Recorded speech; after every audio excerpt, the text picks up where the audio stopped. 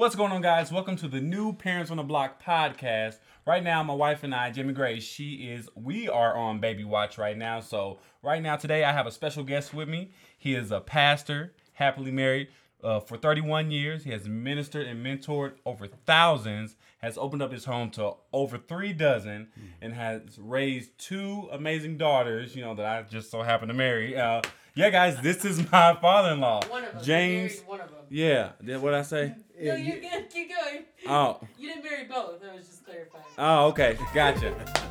Anyways, James Harper, everybody. Okay, but yeah. Yeah. Thanks for being on the show, Dad. Man, Appreciate I'm glad it. to be here. It's Yeah. a good opportunity and a wonderful opportunity, and I'm glad to join the stage or the set with you. Yeah. So just today, I want to talk to you for a bit because you have so much wisdom. You are anointed and all those good things, and I just had a few questions for you.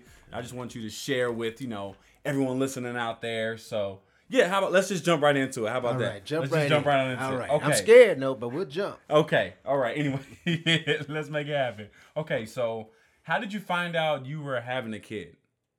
Wow. Yeah. Man, that's interesting. I was being detained by my employer at the time for no reason at all. And it was strange to me. He said, I just need you to stay here a little while longer at work. I said, man, I got to go home. And then next thing I know it, he got me in his office, and then my wife comes along, and she has all these balloons. Mouth dropped, and like, what in the world is going on? And she surprised me with balloons saying that we're having a baby. And it was on then. The race. Snap. The race had started. It begun, and we was on the march. Oh my! And so it was an exciting time. It was an that's exciting awesome. time. We were looking forward to having children. Just didn't know when. And when she came with the news that she was pregnant, and she came to my job to surprise me, it was a wonderful time. Yeah. Going forward. Now, knowing a little bit of your story, I know you're originally from Compton, right? Yes. Or Watts. Is it Watts, right? Yeah, South Central Los Angeles. Yeah, there you go. Yes, and so yes. I know you moved to Atlanta, Georgia. You moved to Atlanta. Mm-hmm. Yeah. So I was wondering, how did you manage for your kids to have a good grandparent relationship? How was that? It was a little challenging, even before then, because my family was in Los Angeles area, and her and my wife's family is in Georgia, Atlanta, Georgia. So we've always had this mix of trying to manage relationships, be it that we were far apart. And so while the children were small, were babies actually, we established communication through telephone. I know it's hard to believe. Landline. Oh, man. We didn't have FaceTime or didn't have Duo or any of technology that was. Technology had advanced. It just wasn't to our disposal to be able to use it to where we could FaceTime one another. And this was back in the early 90s. But when we did move to Georgia, it was the same thing. That is, we communicated via telephone and holidays and all those moments, special moments, birthdays and all. It was always that way of communicating via landline. Yeah. Wow, Oh my landline. goodness. Oh. And from time to time, we would drive to California and take a road trip, and we'll go see family once we arrived in California. See family and spend the night over at grandparents' house, and so it was fun. Okay. And we was able to maintain it that way. Okay, that's awesome. That's so awesome. I know having a kid is like a very big moment, and it can be kind of scary. If me being in that being in those shoes right now, about to have a kid, and all. I just want to know, like, were you nervous at all about having a kid? Man, nervous. Now I'm not sure. I don't recall being nervous because I guess for me and for us, we were really anticipating on having children. And so as soon and we in fact wanted 12 kids or more. Wow. And so as soon as we found out that number 1 was in the oven, man, we were excited. I don't ever recall being nervous because I was just so excited. Then we had number 2 in the oven, which you're quite aware of. Number 2. I'm very aware of number 2. So number 2 comes Love you, along number 2. and we didn't really get nervous then. At least I wasn't. I wasn't nervous. It was just We were just building up the family, you know, and again, we're just excited.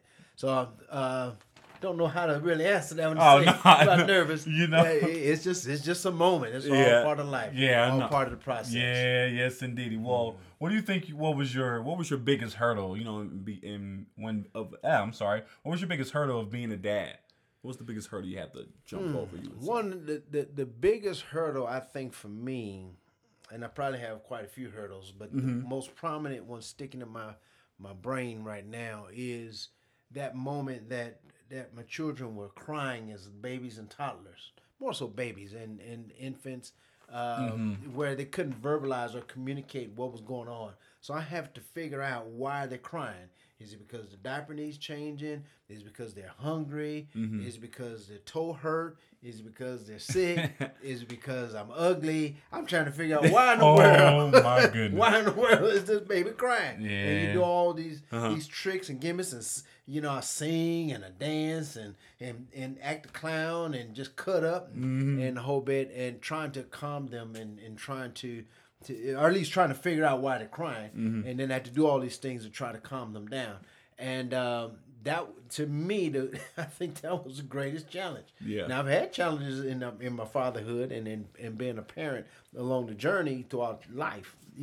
Throughout the time that I've had kids, but that to me was probably the greatest hurdle I had to cross because I didn't know what was going on. I didn't know why they were crying. Yeah. They didn't know why they were crying. And that and they can't communicate to you. That's a tough moment. Yeah, they can't, working on those words, saying hey, I need this. Oh man.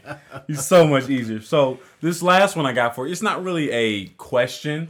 I really want you to talk about this because this is something that's really impacted me that you've shared with me. I just want you to share with the rest of those guys out there, dads, upcoming dads, about just, putting your wife first. Can you continue? Can you just elaborate and talk about that a little bit? Oh man, that's so much. It's so important. It's so important to put your wife first because you got to understand that your son is going to learn how to treat his wife by watching your example, and your daughter is going to know what to expect from her husband as she grows into marriage. Because the way you treat her mother. So everything that you do as a dad and as a father when it comes to your children gives them an example or a roadmap as to what marriage and family is all about. And the most prominent thing of that being an example is putting your wife first. You got to put your wife first. You got to put your wife first before children, through or during children, if I can use that term and concept, and after children. When they're grown and they're gone and they're on their own, because guess what? A lot of challenges, a lot of times marriages are going to great challenges and they break up when the children leave the nest and the children move on because the husband and wife didn't cultivate that relationship. And the husband, get caught up in work and get caught up in the agenda, get caught up in hanging out with the guys or getting caught up in this and that and the other, but not cultivating that time with his wife and spending time with his wife. And what ends up happening, they begin to wither and separate. And even though they sleep in the same bed, you may sleep in the same bed and same room, but yet far apart from one another. It's vitally important that she is one. She's number one. She needs to know she's number one, and the children needs to know she's number one. Good. And that they cannot take priority or precedence over that relationship. Right. Because that relationship, that's a choice that you made to marry their mother. And when you made that choice, they need to know that you made a choice that they can't come along and divert it or derail it or change it and make it go in another direction. That this is solid, and I'm gonna leave you before I leave my wife. Wow. They got to know that. Yeah. Oh my gosh, Dad, thank you so much. Can I say it again? Go ahead. One more time. They got to know that. One more time. One more time. They have to know that. Dad, I have another question. Sorry, I just thought of a really cool question. How did you make sure, especially as a pastor, how did you make sure that you instilled faith values in your children that weren't your values? like you've instilled the truth in your children, and you want your children to find it for themselves. Like you want your children to grow up and have a healthy marriage, but you don't want to be like, do this because I said it. You want us to find those things for ourselves. So like spiritually, how did you pray over your children? And how did you invest in your children spiritually? Oh, good question. Sorry, guys. Hi, off-camera producer here. Hey. You're welcome, America. All right. Take, cut. All right. All right. So now, an interesting note along my journey that I also like to share. I know you didn't ask this question, but I thought I'd give my little 2 cents. And that is, it's vitally important that your children grow up having and knowing their own convictions, even though you've given it to them. The Bible says, train up a child in the way he should go, and when he get old, he won't depart. And that's so true. But to get them to that place where they are in the zone of making their own decisions, one of the things that I did not do, at least I don't recall I ever did, was ever telling my children, you do this because I said so. And if I did say it, I gave it maybe not immediately with explanation, but if it was something that was a crisis and I had to act on something, they needed to respond, then I just said, you need to do it now. Right. But I always came back later on to explain. Or my wife, we were both, the mother, father, we would come back and explain, this is the why you want to follow through on this path. And with explanation gave them understanding. Now, whether they agree with it or not is a whole different ball game. But most of the time, 9 times out of 10, they understood it and got it. And eventually it became their own conviction. And I also believe that what happened was that we lived the life before them. We fleshed it out. We didn't tell them one thing and lived another way. We lived a life before them to explain that this is the way the Lord would have us to live. This is what the Bible says, or this is what God has said, and we follow through with it. And then there's some things that may not have been not necessarily biblically related in regards to certain things of life. We can't say, well, God told us to go to Burger King. God said that we need to go to Quick Trip. God said, everything can't be a God thing. I got you. Regard, but we would live a life in a way to where we may say that this is adult content. This is children content. It doesn't make it wrong because adult content. It's just that this is adult content. Right. And it's not that you have to stay in the child's place. It's just that this is not age appropriate or this is not age relative and you won't understand this. Right. And so therefore there will come a time. In fact, there's even a story that we even get to tell your wife as of yet. Yeah. We'll tell her when she gets married. And we have not told her that story as of yet.